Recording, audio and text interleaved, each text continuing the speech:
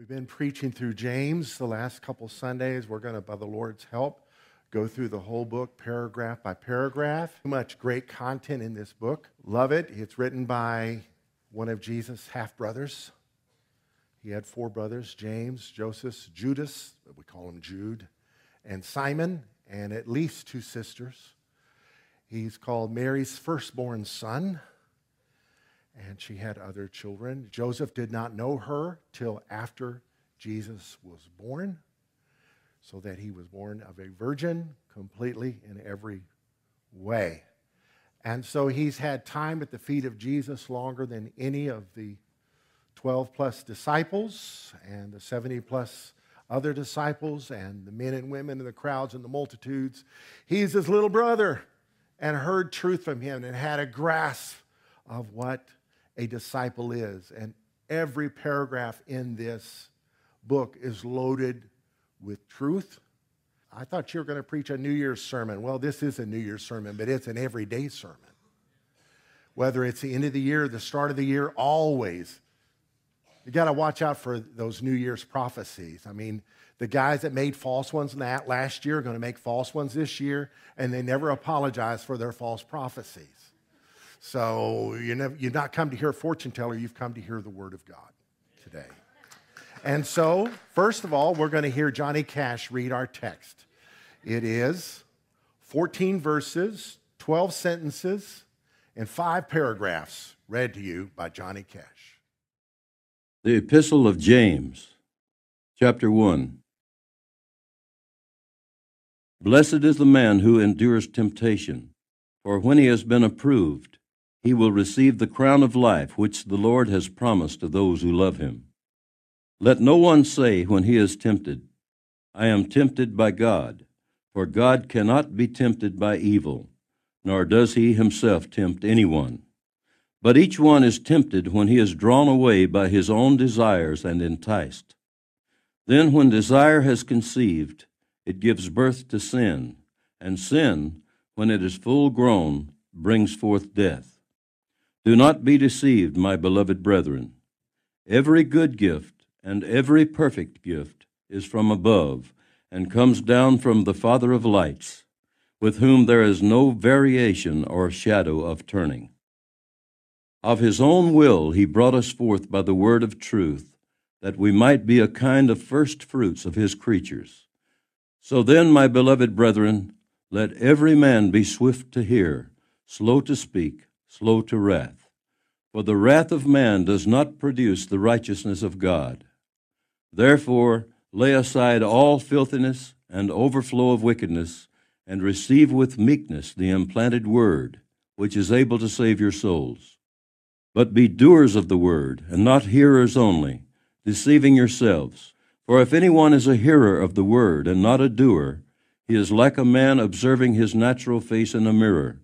For he observes himself, goes away, and immediately forgets what kind of man he was.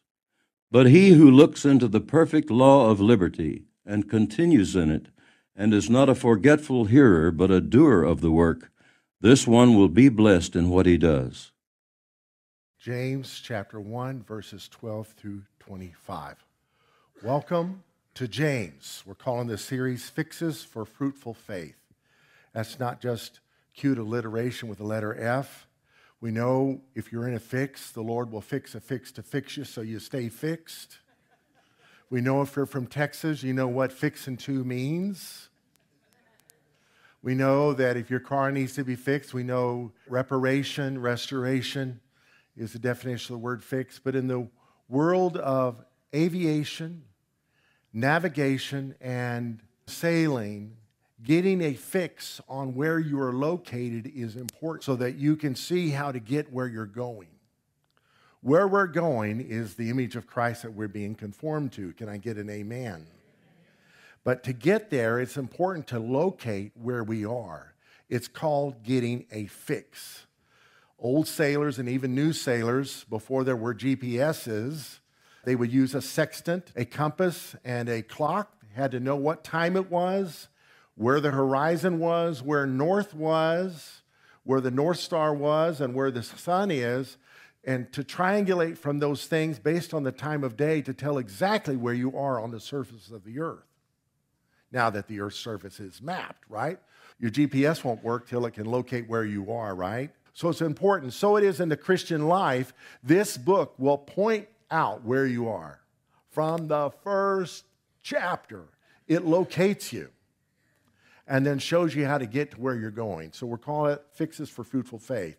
So the first week, I'm not going to preach that sermon again, but I encourage you to listen to it if you haven't. It's available online. Honoring patience. Patience will change your life. Perseverance will set you up for what's next in your life. So many people give up. So many people get impatient. So many people resent having to be patient that they short circuit God's will in their life. Ultimately, God's will is going to be done, right? But you can certainly enjoy God's will being done in your life with some perseverance. Last time we spoke was on honoring the pursuit of wisdom. Who knows wisdom is important? Wisdom will reduce the number of personal prayer requests, not all of them, but a lot of them. Wisdom will show you what to do with the knowledge you have. Wisdom will help you reconcile with your enemies. Wisdom will help you reduce the number of enemies. Wisdom will help you make decisions based upon the resources you have and don't have. Can we say wisdom? Today, we're going to talk about blessing. The life God blesses, or how to be blessed. Now, how did I come up with that? Well, the first word in the text is the word blessed, verse 12. And then the last verse, verse 25, the last phrase says, this one will be blessed. It's like a sandwich between these two words are keys to blessing in your life that is beyond money.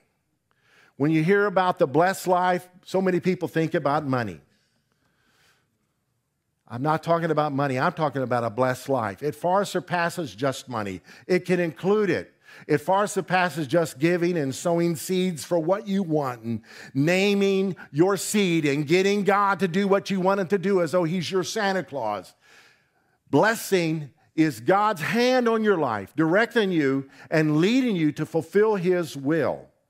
John said, I pray that you would prosper and be in health as your soul prospers. And those who reduce the word prosperity to money are falling short. I used to park cars at a hotel in Dallas. And one car I parked was a piece of junk. The steering wheel was wrecked. Roaches were living in the car. The poor person that had the car had been in a wreck and wasn't able to afford it and had a massage table in the back that we'd help her get out with as she went in and did legitimate licensed massage therapy services to the guests. But her car was horrible. And glued to her dashboard was a scripture. It is your Father's good pleasure to give you the kingdom. The background to the scripture was money. I think it was a $100 bill, not a real one. But she had equated prosperity to mean money. God's kingdom has nothing to do with my pocketbook. It has to do with heaven's riches being done in my life and in spite of my life. So get this out of your head for this sermon. Paul wrote to his protege Timothy, he wrote, for the love of money is the root of all evil, which while some have coveted after, they have erred from the faith and pierced themselves through with many sorrows. You just think stuff will get you happiness. You just think a good credit card with zero interest will get you happiness till the 18 months is over. You can't lose with the stuff I use. You can pay 100% down in easy monthly payments to get what I want. So the love of stuff, the love of money is the root. Money is not the root, the love of it. Greed, coveting will set you up for an unhappiness. And yet on the other hand, the Bible says, Proverbs 10:22, the blessing of the Lord makes one rich and he adds no sorrow with it. So we want God's blessing. His blessing doesn't come with the sorrow that the world's blessing comes with. The life God blesses, how to be blessed. We're going to go through this chapter, these 14 verses, 12 sentences, 5 paragraphs, a phrase at a time. How to be blessed. Persevere. If you want to be blessed, you must persevere. Here we are with patience again. Persevere whenever you're tempted, whenever you're tried, and whenever you're trialed. Whenever you're disappointed, whenever you are misinformed, you must persevere. Tell somebody, don't stop. Verse 12 begins, blessed is the man who endures. Can we say endures? Endures temptation. If you want to be blessed, you got to endure hard times. It's not always easy street. He didn't promise his rose garden, did he? But roses, if he did, roses have thorns, don't they? How to be blessed? Look forward to the Lord's rewards. Blessed is the man who endures temptation, for when he has been approved, he will receive the crown of life, which the Lord has promised to those who love him. Who wants the crown of life? It's coming to all those who love him, who endure their temptations, their trials, and trying times. Do not blame God whenever you're tempted. If you want to be blessed, don't be blaming God. Whine into him, Lord, you set me up. This is all your fault. Let no one say, verse 13, when he is tempted, I am tempted by God. For God cannot be tempted by evil, nor does he himself tempt anyone. If you want to be blessed, accept responsibility for your weaknesses. When I am tempted, it's me. It's me, O Lord, standing in the need of prayer. Verse 14 says, each one is tempted when he is drawn away with his own desires and enticed. It's time to take some ownership, Lady Gaga. Just to say, God made me this way is no excuse. God did not make you a sinner. You were born into sin. And the temptations, the things that tempt you is because of your own weaknesses, and you'll never conquer them unless you take responsibility for them. Lord, I am totally depraved, and I need a Savior in my life. I love this translation. It says, when a man is tempted, it is his own passions. They carry him away and serve as a bait. So look in the mirror. The enemy is me. You hear about the little boy who wet his britches? He ran in to his mama, true story, said, somebody wet my pants. If you want the life that God blesses, control your personal desires to commit sin. Whatever happened to self-control? Is it a foreign concept in our culture or not? Verse 15, then when desire has conceived, it gives birth to sin. And sin, when it is full grown, brings forth death. There are consequences to our sins. And we're all tempted to sin. But if you give way to them, it can lead to physical death, relational death, spiritual death, financial death, marital death, career death, ministry death. All sin leads to death. So we must resist it at the temptation level. It's not a sin to be tempted. It's a sin to yield to it. You can't keep birds from flying over your head, somebody said, but you can certainly keep them from building a nest in your hair. And you can tell I have no excuse. Can we say self-control? Self-control is so important. Just to believe you're a victim of your desires and that you can't help it. We live in a culture where people are suing other people for things that's not really the other person's fault. Remember the burglar who blamed Twinkies? Yeah, when I have lots of sugar and I just ate some Twinkies, I'm tempted to be risky, and the Twinkies made me do it. How to be blessed. Avoid being tricked into sinful living. Do not be deceived, my beloved brethren, the very next verse says. The whole issue of temptation is trickery. The temptation says, just one more time. Okay, just this one time, I'll succumb to temptation. Then guess what? Tomorrow, here comes another temptation. Just one more time. It's a lie. It's a lie. Preying on our weaknesses. This is why we have each other. This is why we call a brother or phone a friend or call a sister or run to the Lord and say, I need help. I'm being tempted. I'm going to kill somebody.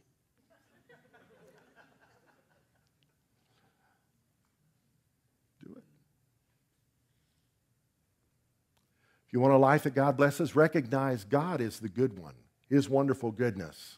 Every good gift, verse 17 says, and every perfect gift is from above and comes down from the Father of lights, with whom there is no variation or shadow of turning.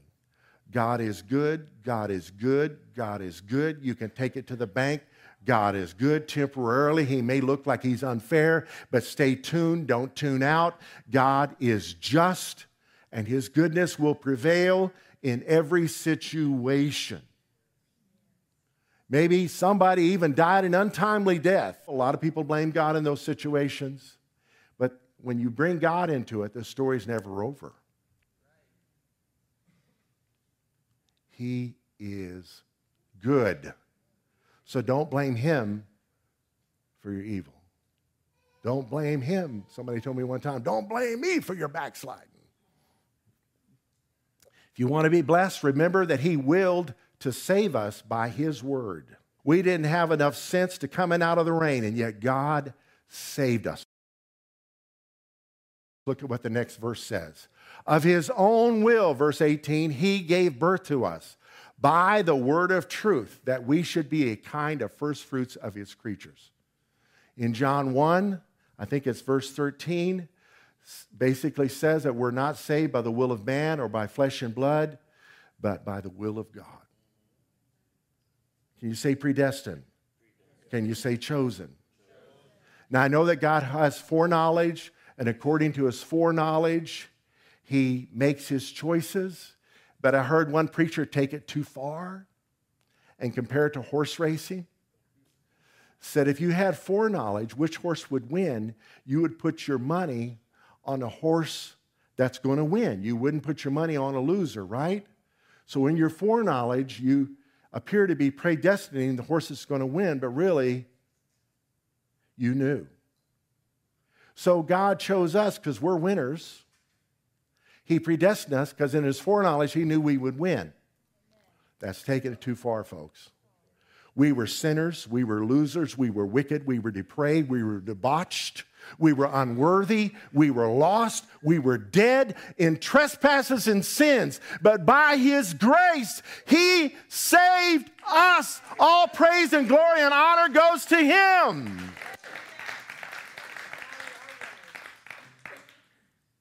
If you want the life God blesses, learn to listen to his words of truth. Eagerly listen to words of truth. Don't just do the God thing and listen to preaching, but listen for truth that will impact your life. Now, I know this is a 16-point sermon, and it's probably going to be impossible to apply half a dozen of them to your life. But grab one of them, and it will change your life. They say you need to have 3 points in a poem, and people will remember the whole sermon. Not necessarily. If they remember 1 point, it's good. That's why I come at you all kinds of directions, so something's going to stick and change your life. Eagerly listen to his words of truth. Verse 19, so then, my beloved brethren, let every man be swift, we say hurry up, to hear. All the ladies said, amen. Slow to speak, slow to wrath. It's talking about, the context is talking about God's words of truth. By his will, he saved us by the word of truth. So therefore, let us be quick to hear and slow to speak. He gave us 2 ears and 1 slow to wrath. Anger is very important. Never forget our wrath is not righteous. You ever heard of righteous anger? God has righteous anger, but his anger is but for a moment. What we call righteous anger sometimes can last for years. That's not godly. For the wrath of man, verse 20, does not produce the righteousness of God. If you want to be blessed, self-control is of the utmost importance, especially in dealing with our anger. Anger is 1 letter short of danger. That's not just a cute saying for a bumper sticker. It is a principle for us to keep in mind that when we're angry, we're tempted to lose self-control. We're tempted to sin. We're tempted to not endure. We're tempted to kill somebody even.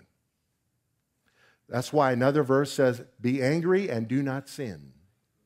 Why? Because anger ultimately leads to sin. In fact, the principle is be angry, do not sin, nor give place to the devil. So those who say the devil made me do it, ultimately it was their anger. He may have tempted them, but your anger is what led you to do that. Cain's anger, jealousy, led him to do what he did to his brother. How to be blessed. Let go of all forms of wickedness, not holding on to any form of it. We all have our favorite things.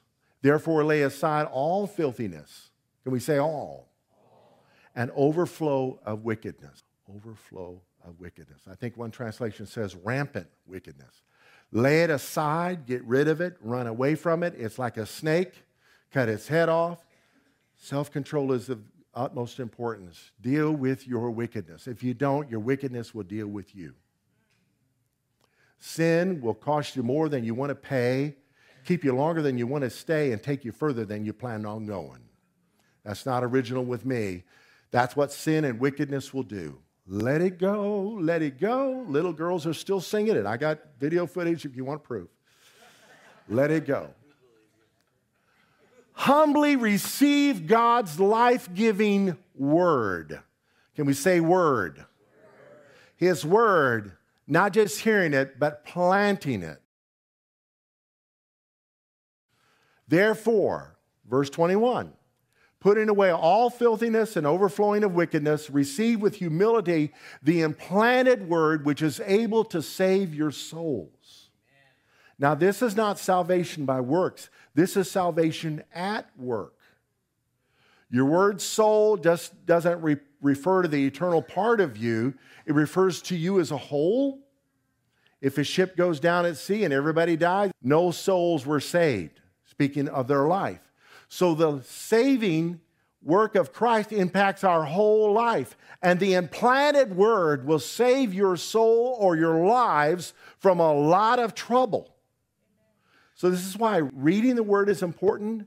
If you hear something that resonates with you, write it down and don't forget it. Put it on your mirror, put it on your wall, put it on your door. Don't put it on your windshield. Put it on your cell phone, put it on your computer, put it on your desk. Most of all, put it in your heart. Now, there's one religion that takes it so far, they put the word in leather pouches and wrap it around their head so tight it leaves welts for a while, and around their arms. I don't mean to be mocking, but that's not what it means to bind God's word to your life. It means to put it in your heart. Know what it says. We're not just Bible thumpers, we're Bible adapters. We're Bible appliers. We're Bible people. Receive with humility, meekness, the word. So when we approach the word, we have to be teachable. We can't approach the word with a know-it-all. We can't, well, I'm going to see what a commentary has to say about that. No, what does the word say to you? How to be blessed. When we're listening to the word, listen to things to do. Listen for things to do. Let me say this about the book of Revelation. A lot of people are fascinated with that book. That book has this blessing in it. It says, blessed is he who reads and does what is written in this book. It also says, cursed is he who adds to or takes away from what is written in this book. So another pastor in town preached through the whole book looking for things to do. So he said, we're going to hear it. I'm going to read it. And as I read it, we're going to look for things to do because it says, blessed is he who hears and does the things that are written in this book. So hearing is important, but that's just one wing of the bird. The other wing is doing, hearing. And you got to hear so you know what to do, and you got to do so that your hearing's not in vain. Listen for things to do. Be doers of the word, verse 22, not hearers only. Some people are hearers only. Some people have itching ears. Some people are forgetful hearers. Some people are dull hearers. Some people are shallow hearers. Some people have itching ears. Tell me something good. Listen for what they want. They have their bumper sticker theology. Want to make it work for them because they are in charge of their life. But I'm telling you, it's a hoax. It's a smokescreen. Jesus is Lord. He will have the last word. So let's humble ourselves now. He said, fall on the rock and be broken, lest the rock fall on you and you be ground into powder. He is Jesus. I am not. How to be blessed. Be doers of the word, not hearers only, deceiving yourselves. You can read the Bible through 3 times a year, on your knees, out loud. And if it's not applied to your life, guess what? You've done something religious, but you've deceived yourself. It'd be better to read a verse a day and apply it than that. God's word is alive. I'm not putting down reading the word out loud on your knees. It's great. But we're not in this for endurance sake because reading the word should be painful. No, reading the word should be life-changing. If we want to be blessed, always apply what God says. For if anyone is a hearer of the word and not a doer, we deceive ourselves. Getting close to the end here. How to be blessed? Let Scripture be our spiritual mirror. And James will reflect you back to you in ways you may not have realized. Who believes mirrors are important? They are important, right? Look at what the word says. If anyone is a hearer of the word and not a doer, he is like a man observing his natural face in a mirror. For he observes himself, goes away, and immediately forgets what kind of man he was. You could see your hair is a mess, look in the mirror and see it, and then walk away and forget, and your hair's still a mess. The word shows us where we need adjustment, shows us where the Lord wants to make some changes, and we can hear it, we can see it, we can walk away and forget about it. Nothing changes. Imagine having a mirror that didn't work. It always reflected something to you that wasn't you. Every time you look in the mirror, you see Elizabeth Taylor. Every time you look in the mirror, you see Humphrey Bogart or whatever your favorite handsome man is. That's not accurate. The Word doesn't do that. It doesn't flatter us like that. The Word lets us know we're loved so much that God gave His only begotten Son. But it lets us know we are called to repentance, that we are to be doers of the Word. May we approach the Word like a spiritual mirror so that when we see a need to change, we're blessed. Sometimes the word gets a helper. Sometimes a person comes to you and says, brother, I think you have a speck in your eye because you're offending people unnecessarily. I don't think it's in your heart. I don't have any logs in my eye, but I think you need to stop doing this. That's a mirror. Don't resent that. I was blessed with these cowboy teeth, and sometimes spinach gets stuck between them. And when a friend tells me, hey, you've got something you need to deal with there, I don't get upset at them. I appreciate them because I don't want to be annoying folks all day long. They're being tempted to reach up there and... No. Be the mirror, but be kind, right? Don't whack me upside the head with a mirror, but be kind, gentle. So it is with the Word. We've got to help one another, apply the Scriptures. We're not doing this thing alone. Final point, the life God blesses. How to be blessed? We need to see obedience as a lifestyle that God blesses. He who looks at the perfect law of liberty and continues in it, and is not a forgetful hearer but a doer of the work, this one will be blessed in what he does. There was a fad growing across the land with some churches called the 90-day tithing guarantee. It was a gimmick to get people to tithe. Now, I believe in tithing. I believe God blesses tithing. The best way to tithe is right up front. Before you pay your bills, pay your tithe. Pay His tithe. It's the first fruit. Put God first, and He will give you wisdom to manage the remaining 90%.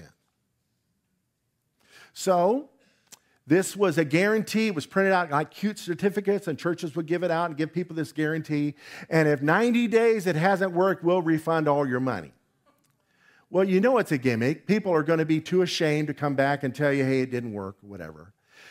Our elders, we actually had a meeting and discussed it and said this reduces God to just being a money guy. He looks at our whole life. Tithing will not work if you've got unforgiveness in your heart.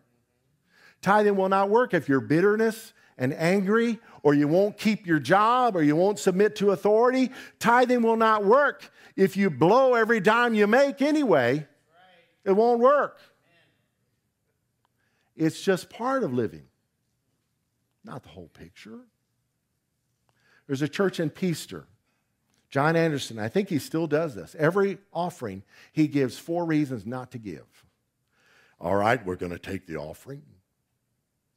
If you're not a believer, we do not want you to give in this offering because God's love is not for sale.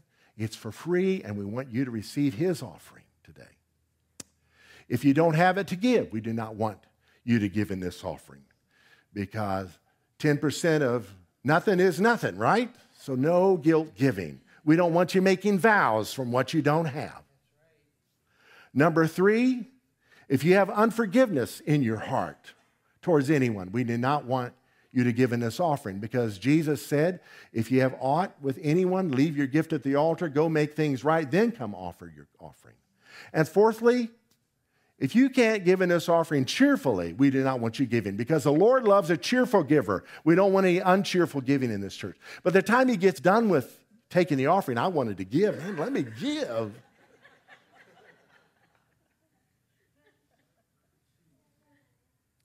I want 2024 to be blessed, but I do not know what we're facing.